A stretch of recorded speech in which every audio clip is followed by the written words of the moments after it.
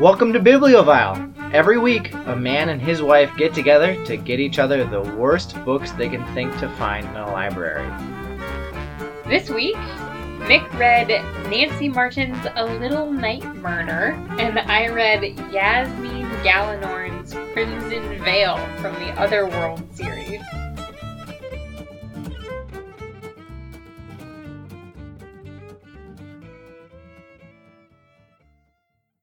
You got to know when to hold 'em, know when to fold 'em, know when to walk away, know when to punt. Okay. Howdy, y'all. Welcome to Bibliovile. My name is Mick Dickinson. I am the co-host of this here podcast. I don't know why I'm talking country. I've been singing Kenny Rogers' The Gambler a bunch.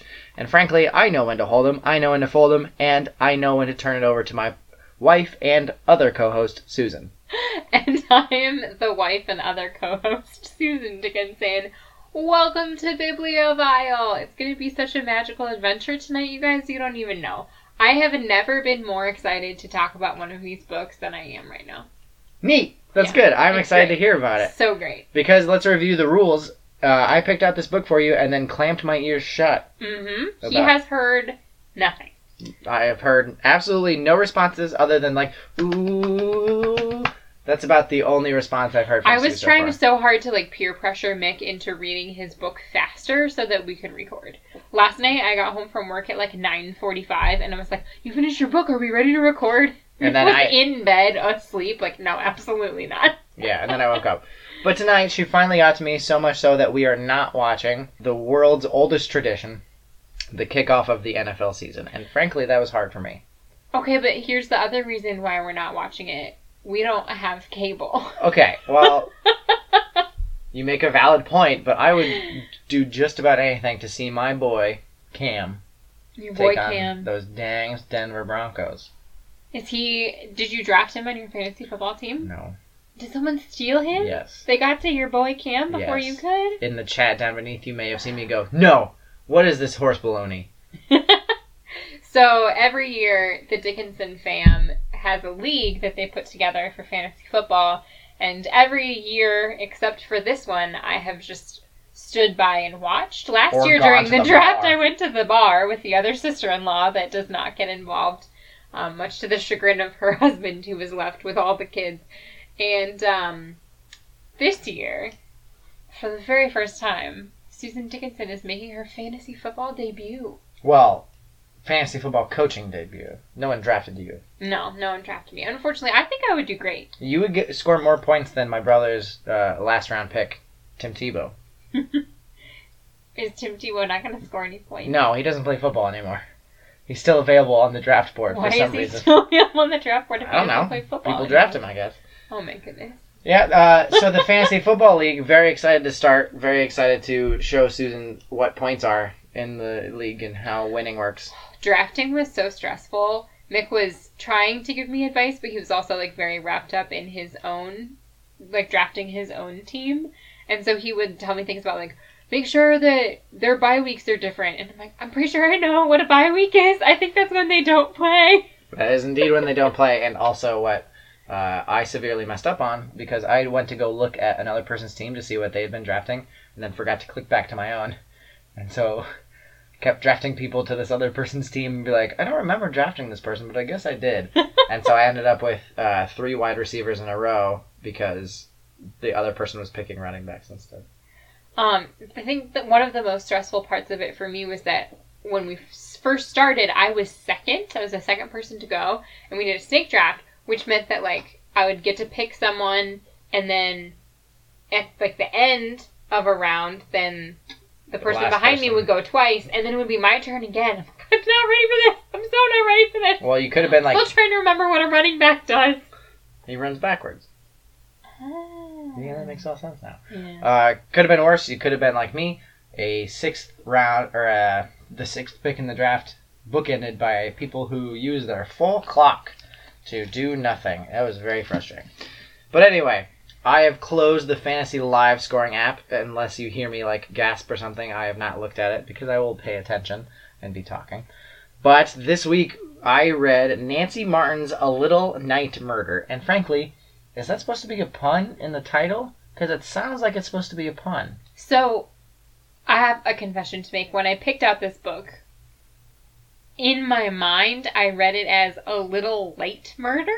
Yeah. And I found that really, really entertaining. Like, not all the way murder, just some light murder. Light treason. Yeah, just some light murder along with my light raspberry vinaigrette salad dressing. Yeah. But, I mean, like, I guess it's not one of those punny titles. You know, a lot of bad books we've read have pun titles. Yes. And, I mean, you know how much I hate puns. A Little Night Murder is the 11th story, the 9th book, but the 11th story in the Blackbird Sisters Mystery series. That's magical. And can I ask a question? How is it the 9th book but the 11th story? there are 2 novellas. Oh. Yes. Interesting. A All right. full-length book. And so A Little Night Murder goes along with other titles such as How to Murder a Millionaire, Dead Girls Don't Wear Diamonds, Some Like It Lethal, Cross Your Hope and Hope to Die, Have Your Cake and Kill Him Too, Crazy Little Thing Called Death, Murder Melts in Your Mouth.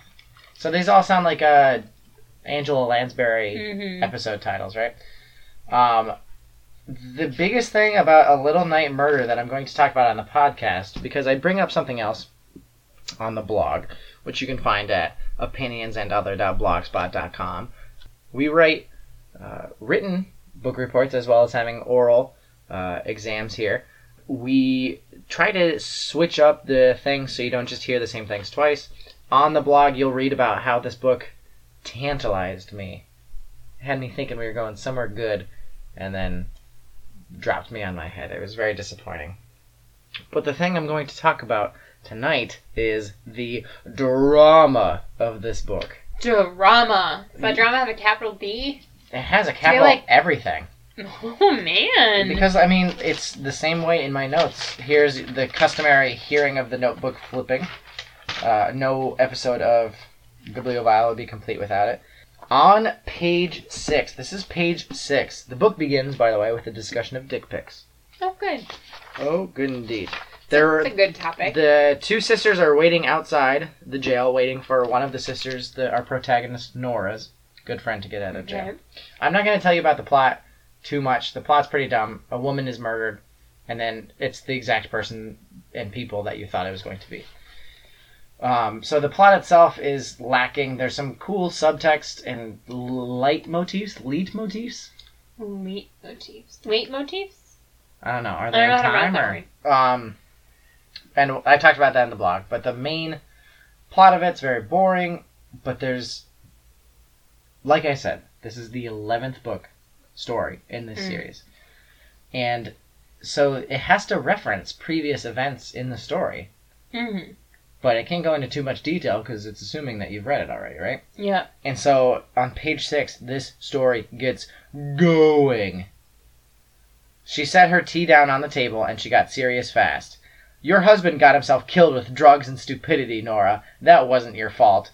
It felt like my fault, though. I hadn't done enough. Hadn't dragged him to the right doctors. Hadn't locked him up or tied him to a bedpost. Anything to keep him away from cocaine.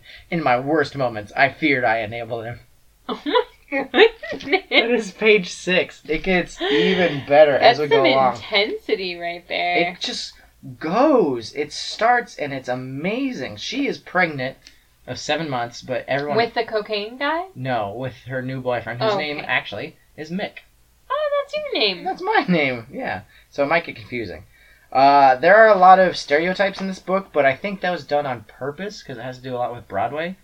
And so Broadway is like built on stereotypes and overacting, and if there's one thing this book does, it is overacting. But the biggest one that just gets me is just dropping us into it.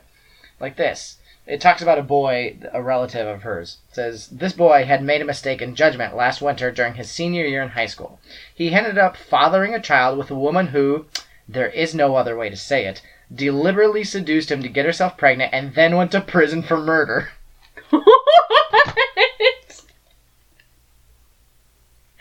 You know, that girl from your high school. And that is like... And that's the introduction of the the guy, not the girl. We never see the woman who got pregnant and had this kid. Oh But my goodness. these people, by the way, Mick and Nora, which it's like me and a name that I enjoy, are waiting for a baby to pop out of her tummy. Because that's a where baby's... babies come from? Yeah. Oh, weird. And they collect babies like trading cards. They have her sister's baby that she like gave up, has no claim to, and the father doesn't want to handle it, and his new wife definitely doesn't want to because she's addicted to pain pills, because drama. And so they just like take this baby while he's busy and have it for some of the book, and they're going to adopt this murderer's baby once it pops out, and then have their own baby when she has a baby. And they're not married yet, but they're getting married soon, and it's a thing that I'll talk about. Back to these previous plots just delivered in bon mots. Bon mots, I believe it's how it's pronounced. It keeps going. It just never stops. Her family's history, assumably, is really deep and detailed in the other books. But her previous husband, executed by a drug dealer. Her sister's is shot escaping a murder charge. And her second sister's was an NFL quarterback who dies in a car crash. Distraught from that death, she commits arson and flees to Florida. So it just kind of keeps going. All of those things are so extreme. Like, it's not even like someone died or went to jail in a like relatively run-of-the-mill kind of way. Like, everything is extreme. It's extreme. Nothing is like mildly dramatic. Yeah. Nothing is like a drama. It is drama. Everything is dorama. And I like this analogy better than I said the other one. This couple is slowly but surely collecting babies like borrowed DVDs. So, listener... Oops, someone left this baby at my house. I guess it's mine now. No, it's more like, I borrowed this baby a while ago, but by now it would be weird to take it back. Yeah. That's more what it's like. They've probably forgotten about it. I'll just keep it. Yeah, it'd be easier just to keep it. I watch it every once in a while. But the protagonist, Nora, who's pregnant, works at a newspaper in Philadelphia because she is this blue blood, old rich lady who has lost a lot of her money, so now she needs to work. She works at a newspaper in Philadelphia, I assume fictional, named the Philadelphia Intelligencer. Oh, man. The Philadelphia Intelligencer? Yes. As in, it intelligences. I like to think about it as, it's intelligencer than you. Either way, it doesn't really make sense. And she's good at her job. Her job is going to fancy parties, dressed up, reporting on all of the other people who are there, dressed up. But she likes to put a little philanthropy twist on it, so she only goes to, like, charity balls. So she's like a high society charity writer. Not that she writes for charity, like she writes about charities. Mm-hmm. And she's trying to do some good as this newspaper devolves into tabloidism and unintelligencerousness. Oh, because reporting celebrity gossip at charity events is really going to do a lot of good for the world. I mean, she put out her 10 best and 10 worst charities in Philadelphia article, and it really helped people know what to give their money. Oh, I bet. So the ones that were trendy and attracted the most local celebrities, those were the top ones, I'm assuming? No, actually, the ones who like gave the most money to the cause and stuff. Okay, well, that's fair. And so she's trying to like positively reinforce charities to start giving more money away. Mm. But she goes to all these parties, and basically it's just like they hired baseball players to be waiters, and there's all this art there that they're not going to sell, and they're just going to have it now, and it's dumb. And it leads into a lot of fashion reporting, which, as you can tell from me, I am into that. And I know what a Gabbana gown, or is that a Cabana? Dolce & Gabbana. I'd love some, thank you. But do we have enough gin? Anyway, the biggest important thing about her job. Importancer thing? Yes, the importancer thing about her job is her boss. And yes. Her boss is the worst. Oh, is he the worst? He is the worst. He is an Australian man. Oh, usually those are kind of good. Named like Gus. One weird thing about this story is that you are not sure how old anyone is. Like, they probably did that on purpose. Like, they want you, if you're in your 20s, they want you to imagine them all being 20-something. And then if you're 50... Yeah, but, like, clues are an important character trait. Age is an important character trait where it's like, okay, is this one lady hitting on men because she's, like, riled up and 27 but got pregnant early and has these kids already? Or is she a 40, like 50 something cougar, yeah, hitting on older men for their money? Like, it's important to know that sort of thing. But anyway, this Gus, he's an Australian man. He speaks entirely in Crocodile Dundee scripts.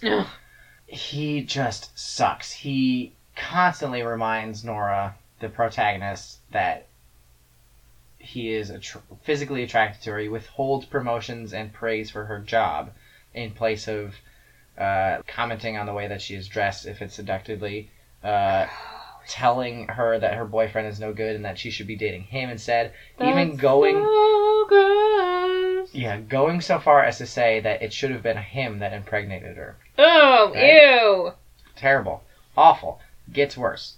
Ugh. So his family, in true... I appreciated the, Law and Order ripped from the headline style. Like, Rupert Murdoch, the guy who owns Fox News and all that, is Australian. And so his family, Gus, the fictional person's family, is trying to buy a bunch of newspapers in America, and one of them is in Philadelphia, trying to create a media empire in America.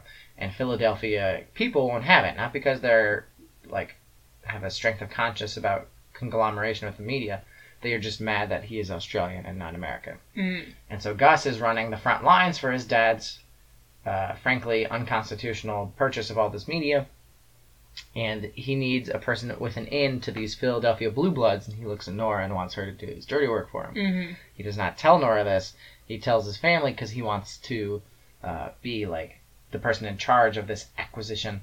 He tells them that they are engaged and that the baby she's having is hers. Does not tell her that he tells his family this until she accidentally answers his phone and it's his sister, and she's like, "Oh, congrats on the baby. I can't wait to see my crikey nephew, mate."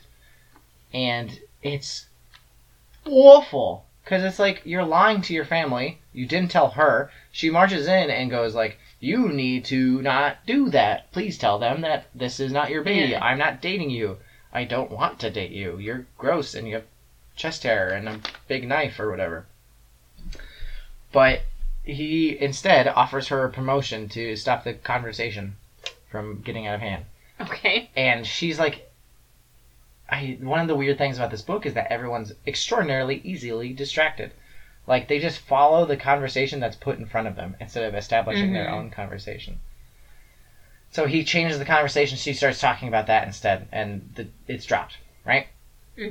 And so then it goes about the thing, and he keeps pressuring her not to marry the person that she's in love with and wants to marry, and is withholding job praise because of it.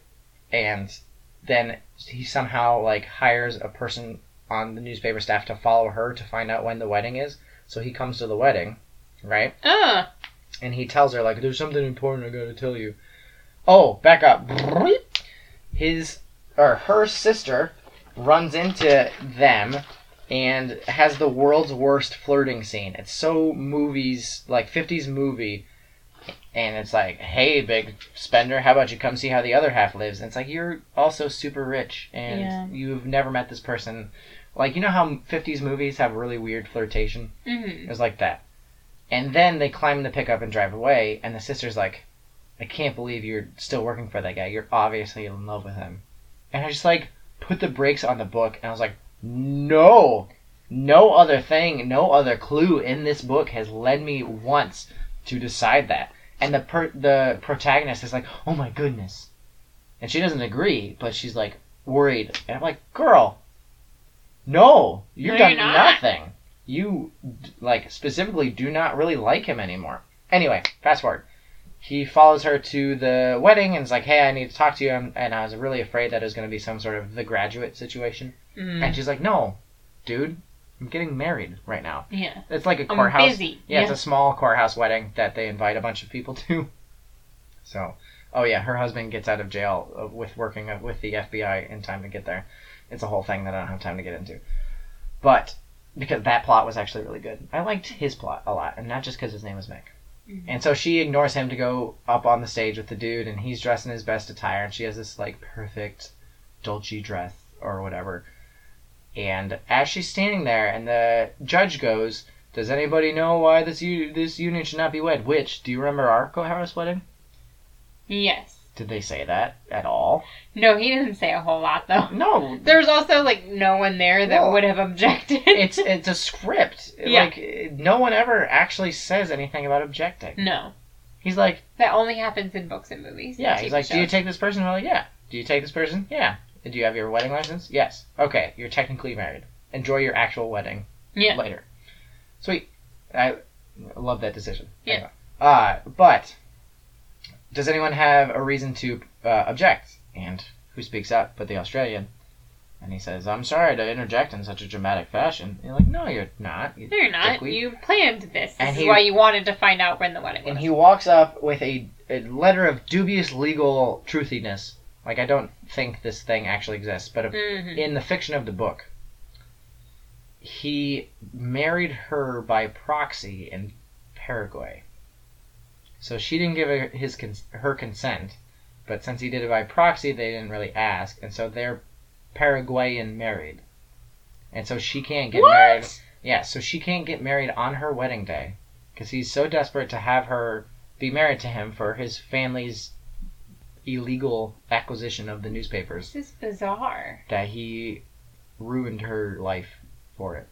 And, like, happiest day of her life. And, the wedding, the lead up to the wedding with her being like, I love this man and I'm really happy to spend the rest of my life with him, was, like, really romantic. Yeah. And that's the thing we're going to talk about in a hot second. But the dude is like, oh, I have this little slip of paper, so we can't. And the judge goes, all right. And, like, there's a bunch of lawyers there. And they're like, no, dude, this doesn't work. And the judge is like, it's 5 o'clock. I'm going home. And so they have to call off the wedding. And the mafioso husband... did I tell you he was in the mafia? No. Yeah, he's in the mafia. This is news to me. Goes to, like, beat his ass. And, like, yeah, you go, buddy. But there's, like, tons of cops there, so they won't let him. So instead, to get his comeuppance, they have him, like, walking along the marble of the courthouse, and one of the toddlers that they adopted, Hitch, which is now on DVD, throws the rubber ducky, and he steps on it and falls down the stone steps, breaks his nose and, like, 5 other bones in his body. And you're led to believe that he died. And then, like, the next chapter starts up, and it's like, oh, he's fine. I'd rather have his ass beat by the dude we know than fall down some stairs and, I think, die. The death part kind of takes some pleasure out of it, right? Like, the dude died, and you're like, oh, crap. Dang. Yeah. This dude is messed up, but, like, still dying. Whatever. So, that's the boss. He's awful and terrible. And also is probably going to get fired. Which is good. But the other thing I want to talk about, and this is the last one, is that this is the first book I've read for Bibliophile that actually had, like, a positive, constructive relationship in it. And it's between a pregnant woman, pregnant out of wedlock, which, chase your bliss, and a gangster in the mafia. And this is the one time where it was bad writing because they were talking, and then they're like, we should probably stop yelling. I was like, I didn't know you guys were yelling. Oh, yeah. But they looked at each other and they're like, I'm sorry, I'm really stressed out.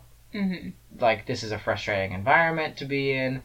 There are a lot of things going on. And the other person looked at them and goes, I understand. I also am stressed out. We should work on these things. Like, if we're going to get married, we should grow together. That's super functional, yeah. It was super functional. That's like a thing that people in relationships do. I was really excited about the conversation they had. And the weirdest part was that later in the book, it's a super short, it's only like a paragraph, and it's more like led you to believe this was going there, but at the time, I was super creeped out because they start, like, having a sex scene, and I was really worried it would be, like, a pages-long sex scene, and I found myself more uncomfortable about the sex scene because I, like, realized that this is a honest and collaborative and constructive relationship, and so I was really weirded out by it. And I'm like, no, they're private people. I don't like, leave them alone. We don't need them. I mean, there's a reason why people watch pornography of strangers and not, like, the people they know. Yeah. Like, you don't want to see the people you know doing it, or, like... Like, people in real life. Yeah, you don't want to see a husband and wife enjoying each other's company and... Like, that's private. In marital bliss. Like, get that away from me. I just want to watch strangers boink.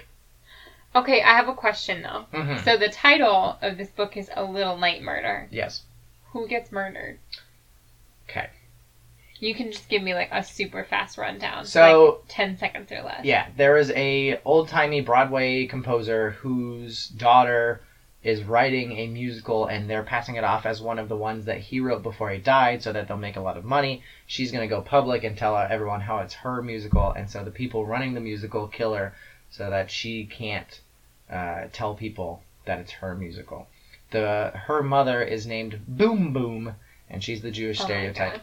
And then there's the leading lady actress that wears a wig but is also like super good at dancing and acting, and so it's led, like, I believe that she'd be like 30 something, but she has gray balding hair underneath her wig, and so it's very confusing. And also the musical turns out to be a comedy based on our protagonist's family, so she's all mad about that. But later they surprise them, and she's tied up. The murderers have tied up her husband's mother, who is like a brashy, sassy musical humdinger, and it's a whole escape, and it's dumb. That was the worst part of it. None of this makes any sense at all, and I love it. Yep. What were your overall, like, impressions? Overall feelings about the book? Did you love it? Did you hate it? Was it tolerable? Intolerable? If I had stopped reading the book by some force of nature at 75%, I would have been sad I couldn't have finished it. Okay. I was into it. There are a lot of, like, subplots that you... This is the first book I have trusted the author to get me to the end in a satisfactory fashion. Mm-hmm. That is very rare in Bibliobile.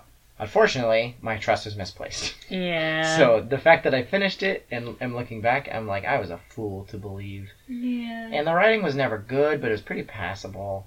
You know, it was that classic, like, people not reacting like actual people do. Like, someone was surprised, and this is how it's written, clasped their throat. Clasped their, like, yeah, like the international sign of choking. Yeah. But I think they mean, like, more like a pearls grabbing motion. Oh, yeah, like clutched your pearls. But that's clutched your chest. Or clutched your pearls. Or clutched your pearls. But she said clutched the throat, which would be like this. Yeah. And it's terrifying. Why don't you, like... Sorry about your ears, listener. Anyway, overall, stop reading at 75%. This should be kind of celebrated for its, I think, positive interpretation of female sexuality, but a lot of people come across as just hussies. Yeah. Yeah. Anyway. Hey, Mick. Hey, what? Hey, Mick. What's hey, that? Mick. Can I talk about my book now? You can talk about your book. What's the name of your book? I am so excited to talk about this book. This book is called Crimson Veil. It is by Yasmin Galenorn. Wait. Is it written by one of the characters in this book? Yasmin Galenorn? Yasmin Galenorn, who is, by the way, I learned in the end part of this book, a shamanic witch. She's a shaman and a witch? Apparently. Yes, and this book is bad, and I love it. Nice. I was very excited when I read the back. This book, it is ridiculous. It's just insane. There's so many things about this book. I'm pumped about this. I've been thinking for like the past 4 days since I finished it about where to even start. So this book is part of the Otherworld series, and it is book 15 of 19.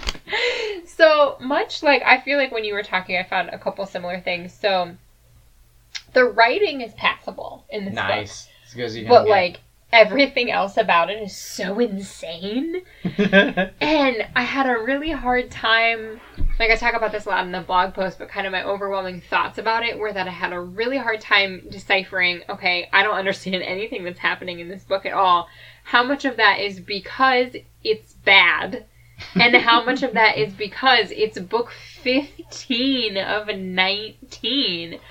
So this series, can I have it back for a second? I want to read to you some of the other book titles in this series because they're all amazing. Witchling, Changeling, Darkling, Dragon Witch, and witch is spelled with a Y instead of an I, Night Huntress, Demon Mistress, Bone Magic, Harvest Hunting, Blood Wine. Wine is spelled with a Y instead of an I. Hey, baby. It's a Friday night. I lit some candles, did some incantations. You know. How about we get down to some bone magic? Shaded Vision, Autumn Whispers. Like, it's just awesome. It's great. So, this whole series is insane. It is about a whole bunch of people, and, like, different books in this series follow different characters. And so, like, presumably, if you've read the whole series, you are familiar with all of the characters that have had their own individual book, and you're familiar with the other characters that have, like, come up in those books, like, that have been characters in those books. So in the first scene, we meet this whole, like, Greek chorus of people. And here are some of their names. Our protagonist is Manali, Narissa, Teva, Digger, Malin, Morio, Shade. It's me, Mario! And then Derek and Chase. Oh, yes. Hi. Like, I feel like one of the reasons that they have such a huge range of names is because there's just so many characters that you have to go, like, super weird and then just, like, have a Bob. Like, you need a Bob and a Dave. Mario unsheathed his Dawnbreaker sword, and Derek was all like, whoa, man, that's pretty uncool. Yeah. I love how Derek is, like, the go-to boring person name. Right? And so I gotta find my thoughts. They're all over the place.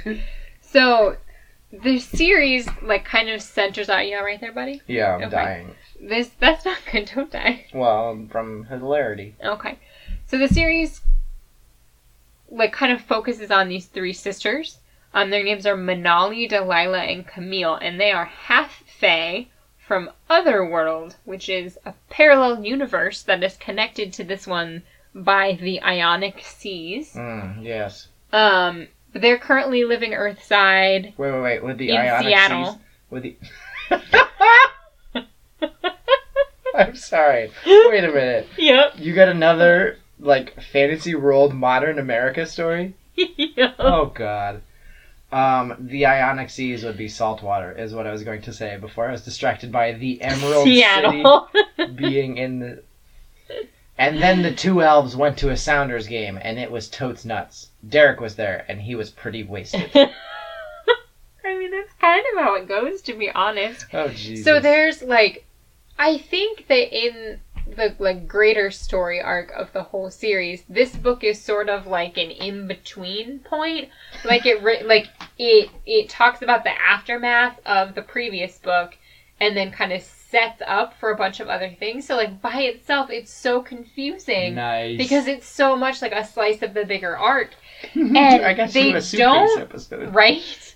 And so they don't really explain anything because who other than us would start at book 15? And so there's so much that goes unexplained. So, like, there's this whole plot line about the Knights of Karistar and their spirit seals and how they have to get them to the dragons who are going to bring them to safety. No, like seals, like not like the animal, no. Oh. That would have been great. I would have understood that probably a lot more. I'd be like, a seal, I know what that is.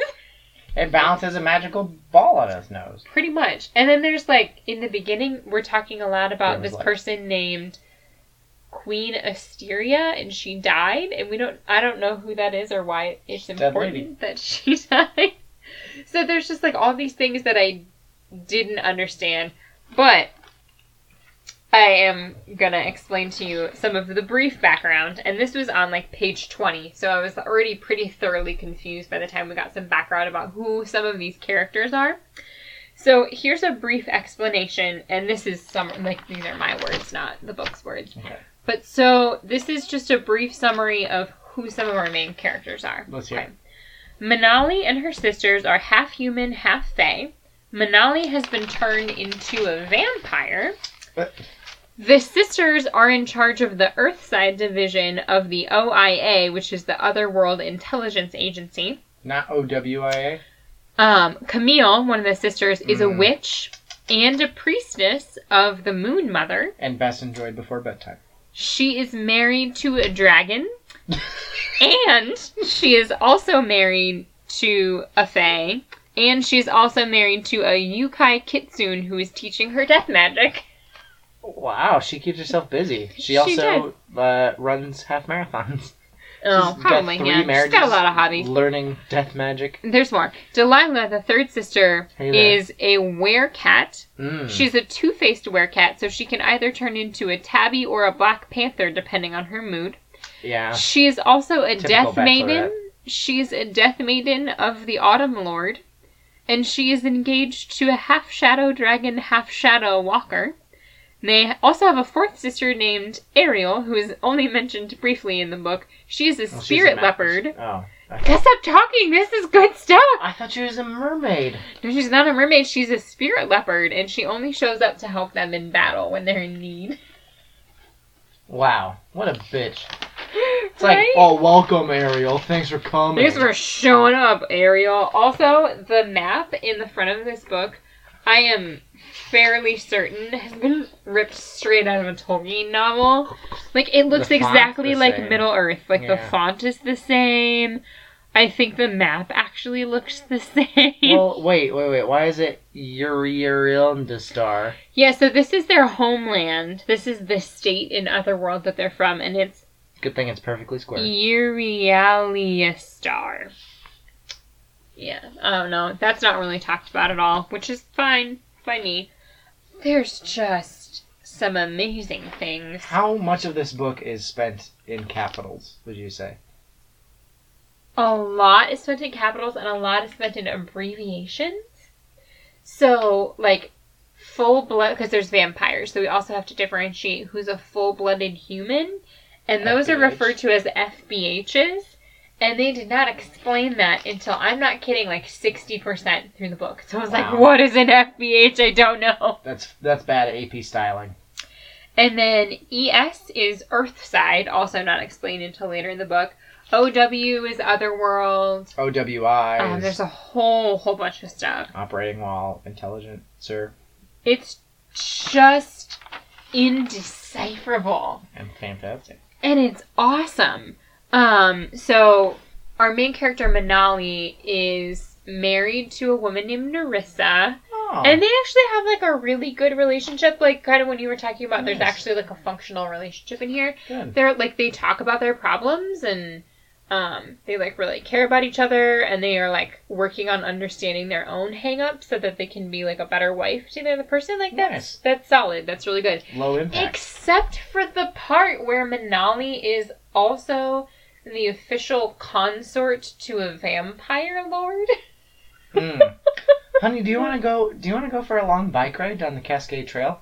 I'm sorry, I can't. I'm screwing a vampire tonight. And, like, that's actually, like, that's one of the conversations that they have is Narissa, like, tries to make plans. She's like, I have to go see, his name is, I think, Ronan or Roman, something like that. I don't even remember. No, that's the Horse Kingdom from Lord of the Rings.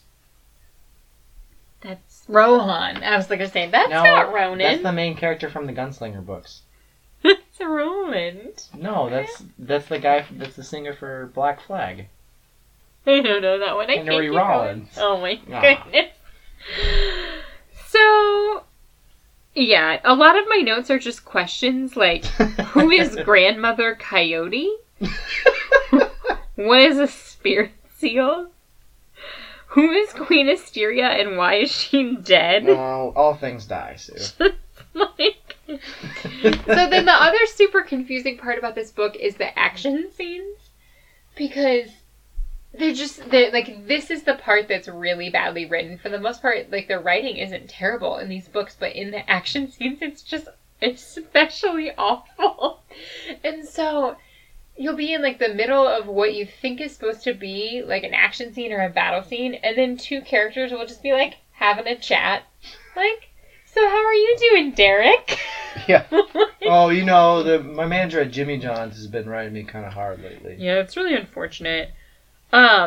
Yeah, and the other confusing thing, and this happens especially around the battle scenes or the action scenes, is that characters are like brought in and introduced, and we learn about their backstory, and then they just never appear again in the book. Mm-hmm. So I'm like, you didn't tell me the backstory on the main actual characters. Like, why are we going so in depth into Bran and their cousin Shamus and like all this Shamus? Yeah. Not Seamus. No, Shamus. No. Shammus. That's got to be Shamus, right? Yeah. Yeah. Jesus. So, like, why are they going into so much detail about Bran and Shamus, who are literally in the book for, like, 10 minutes? And then their cousin Daniel, who shows up, and... Daniel, my cousin. You are over 40. And so, like, all of these characters, we spend pages learning all about them. And then they're involved in an action scene, and then they're gone. And, like, some of them, they like, literally go into another plane. Like, they go back to Otherworld. Or like to Portland, or? They go to they go through the Ionic Seas, whatever that means. Also, dragons aren't really dragons. They're just people that are also dragons. And I think they can transform into real dragons, but I don't know. So, like, a typical conversation in the OW would be like, hey, you better not make me mad. I'm going to turn into a 4-story tall, 4-legged, scaly, fire-breathing monster. I'm a dragon. Oh, cool. Well, my name's Derek, and I work at Jimmy John's. Yeah.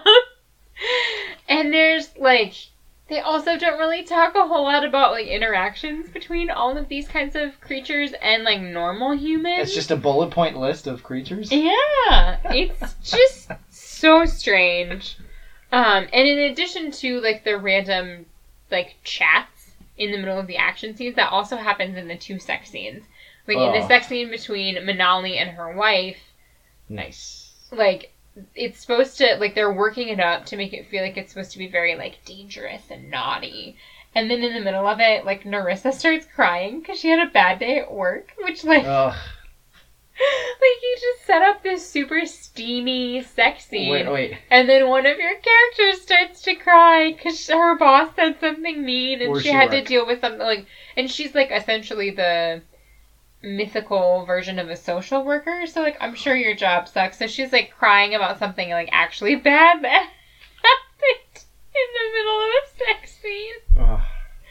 It was just weird. I'm sorry, I'm a fantasy mandatory reporter. I'm going to have to tell my supervisor about this. I'm a half-man, half-line dirty reporter. Oh, my goodness. Aww. I know, I liked it. I was Thank just you. also trying to figure out, like, what the heck to even talk about from here. Because there's just so much. But I will say, like, back to the, like, there are some actual solid relationships. And like, solid examples of what good relationships look like. And some of the weirdest advice is given by Manali's vampire lord consort about her wife. And he says, because they just got married, and he says, you can't just take on the title of wife and expect that wearing it will be enough. You have to live the part. And it's basically being like, you can't just marry someone and assume that everything's going to be good. You actually have to, like, put the work in. And, I don't know, maybe not sleep with random vampires when you're married. Relationships take communication, hard work, and putting each other first. Also, let's screw in so I can drink your blood. Yep. Pretty much. So the main plot arc, or at least the closest thing to a main plot arc that we get in Crimson Veil, revolves around finding this... Okay, I have a pronunciation question. So there's the word demon, like D-E-M-O-N. Yeah. And that's used in here. But there's also D-A-E-M-O-N. Is that daemon? I believe that's still demon. Okay, then there's two different kinds of demons in this book. So the demon with an A, there's a demon with an A named Lowstar, and he is running a sex slave operation in underground Seattle. And he has also burned down Manali's bar, and so that's how she gets involved. Wasn't she the social worker? No, her wife is a social worker.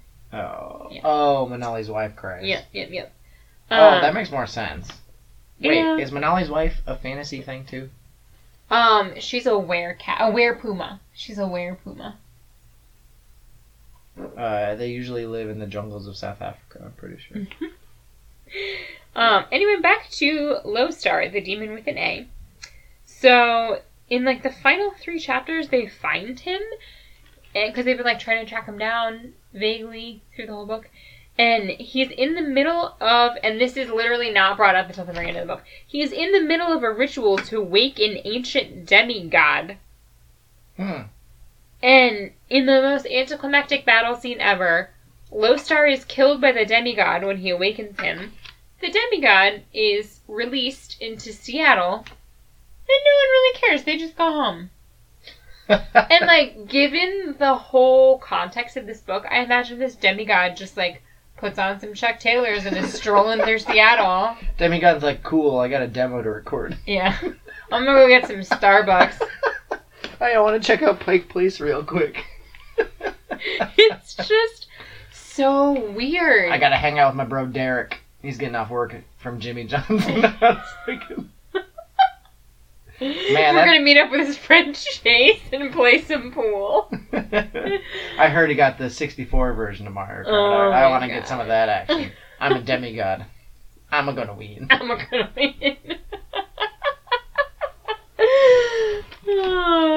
So, okay, another thing that you mentioned about your book was that there were some times when you like thought the plot was going to go in one direction and you got kind of excited about it, like, oh, is this going to happen? That would be something. That happened in this book too, because there was this whole sort of argument between Manali and her wife, Narissa, and then Narissa started getting really weird. And like, Manali was worried that she was hiding something.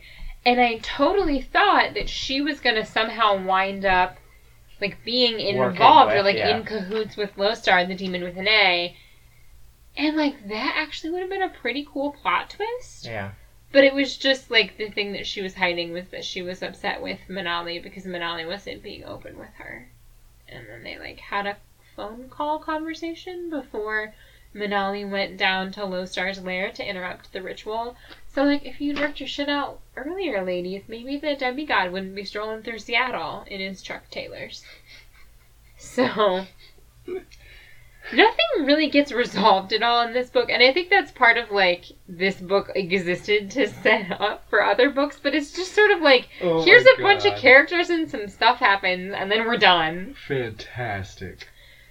But so, there's some really, really great things in this book. So I already mentioned a couple of the other titles of the books in this series.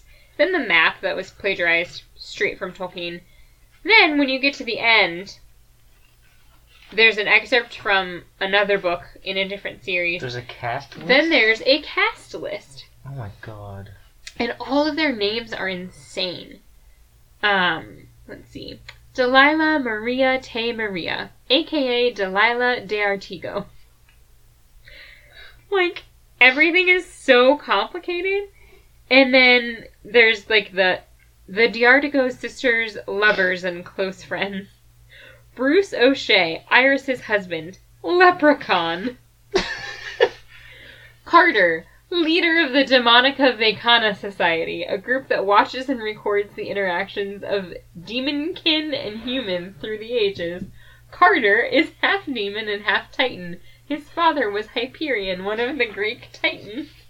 Like, wow. That person was not in this book at all. He better be managing that Jimmy Johnson 6 years, or else his dad's gonna be really disappointed. Right?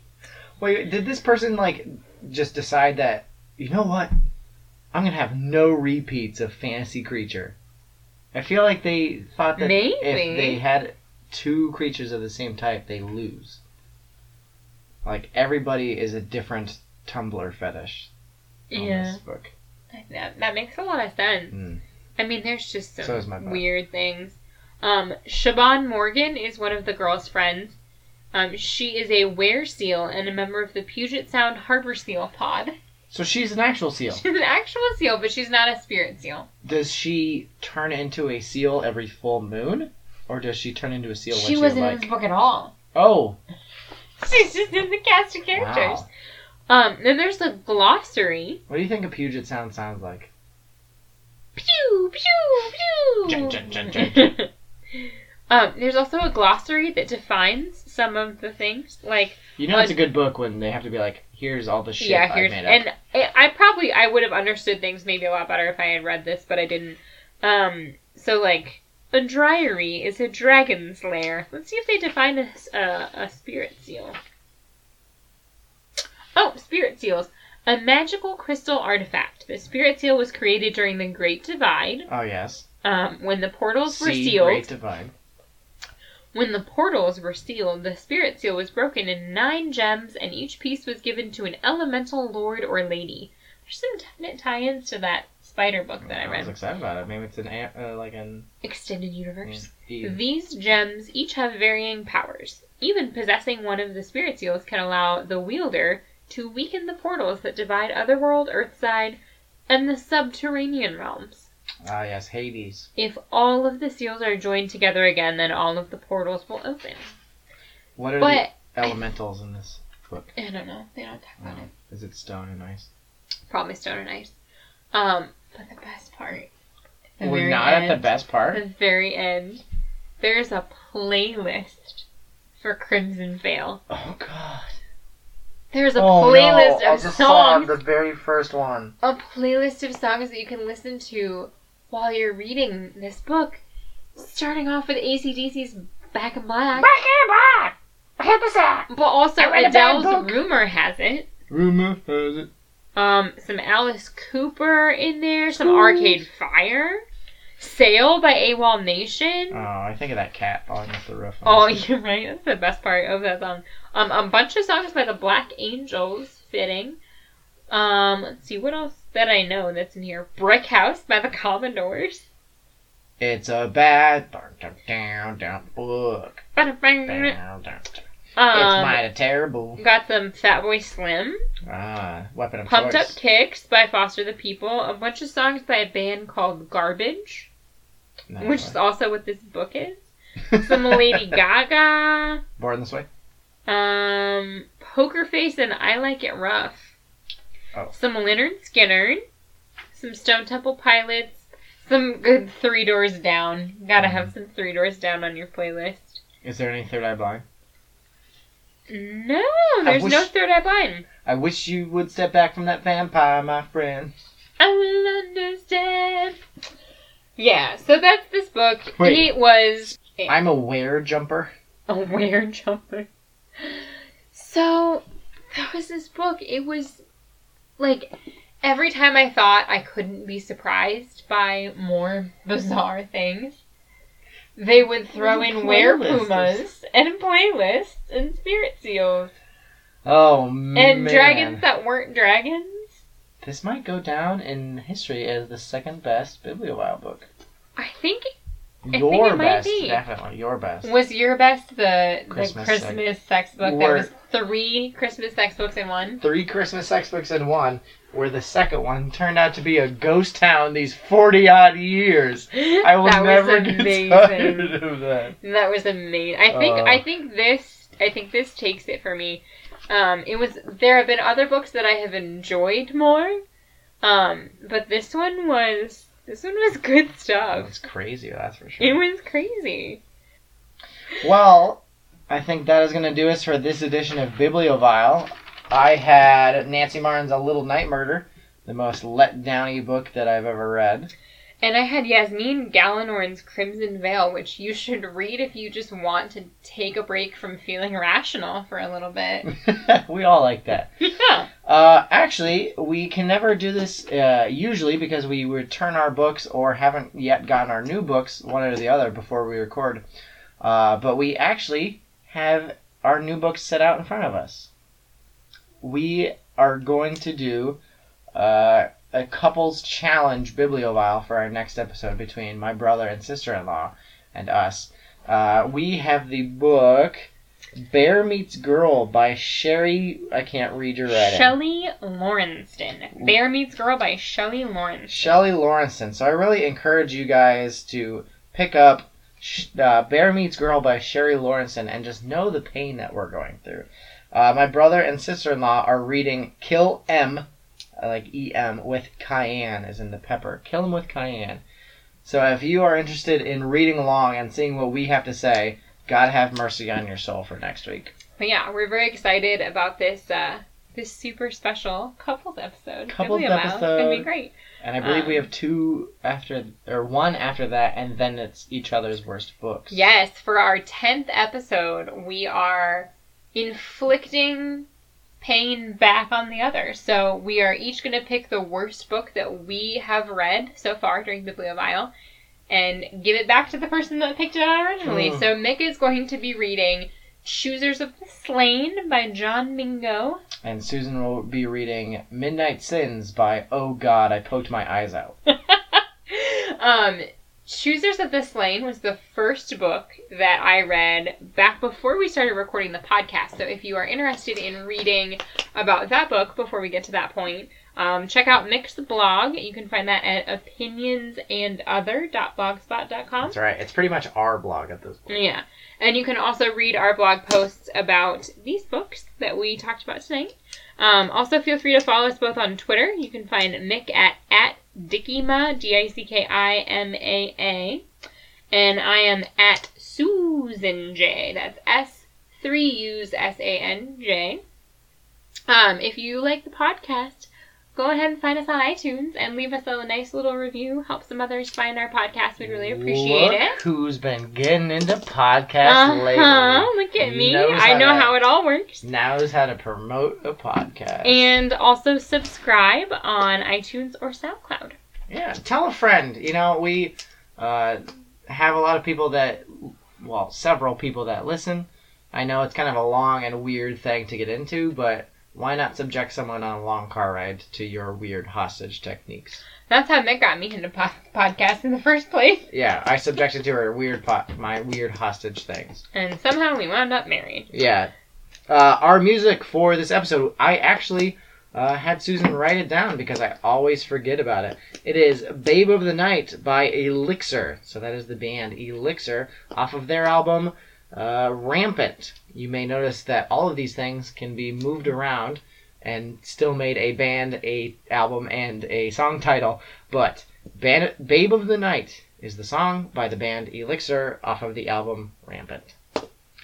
That'll do it for us. Oh, yeah. Thank you so much for listening. Thank you, Sue, for recording a podcast with me. Oh, and thank you, you're welcome, baby, Iowa City Public Library, for allowing us to not get book recommendations by email like an Amazon list, because I think that would destroy me. All right. Good night, Matt. Good night, Matt.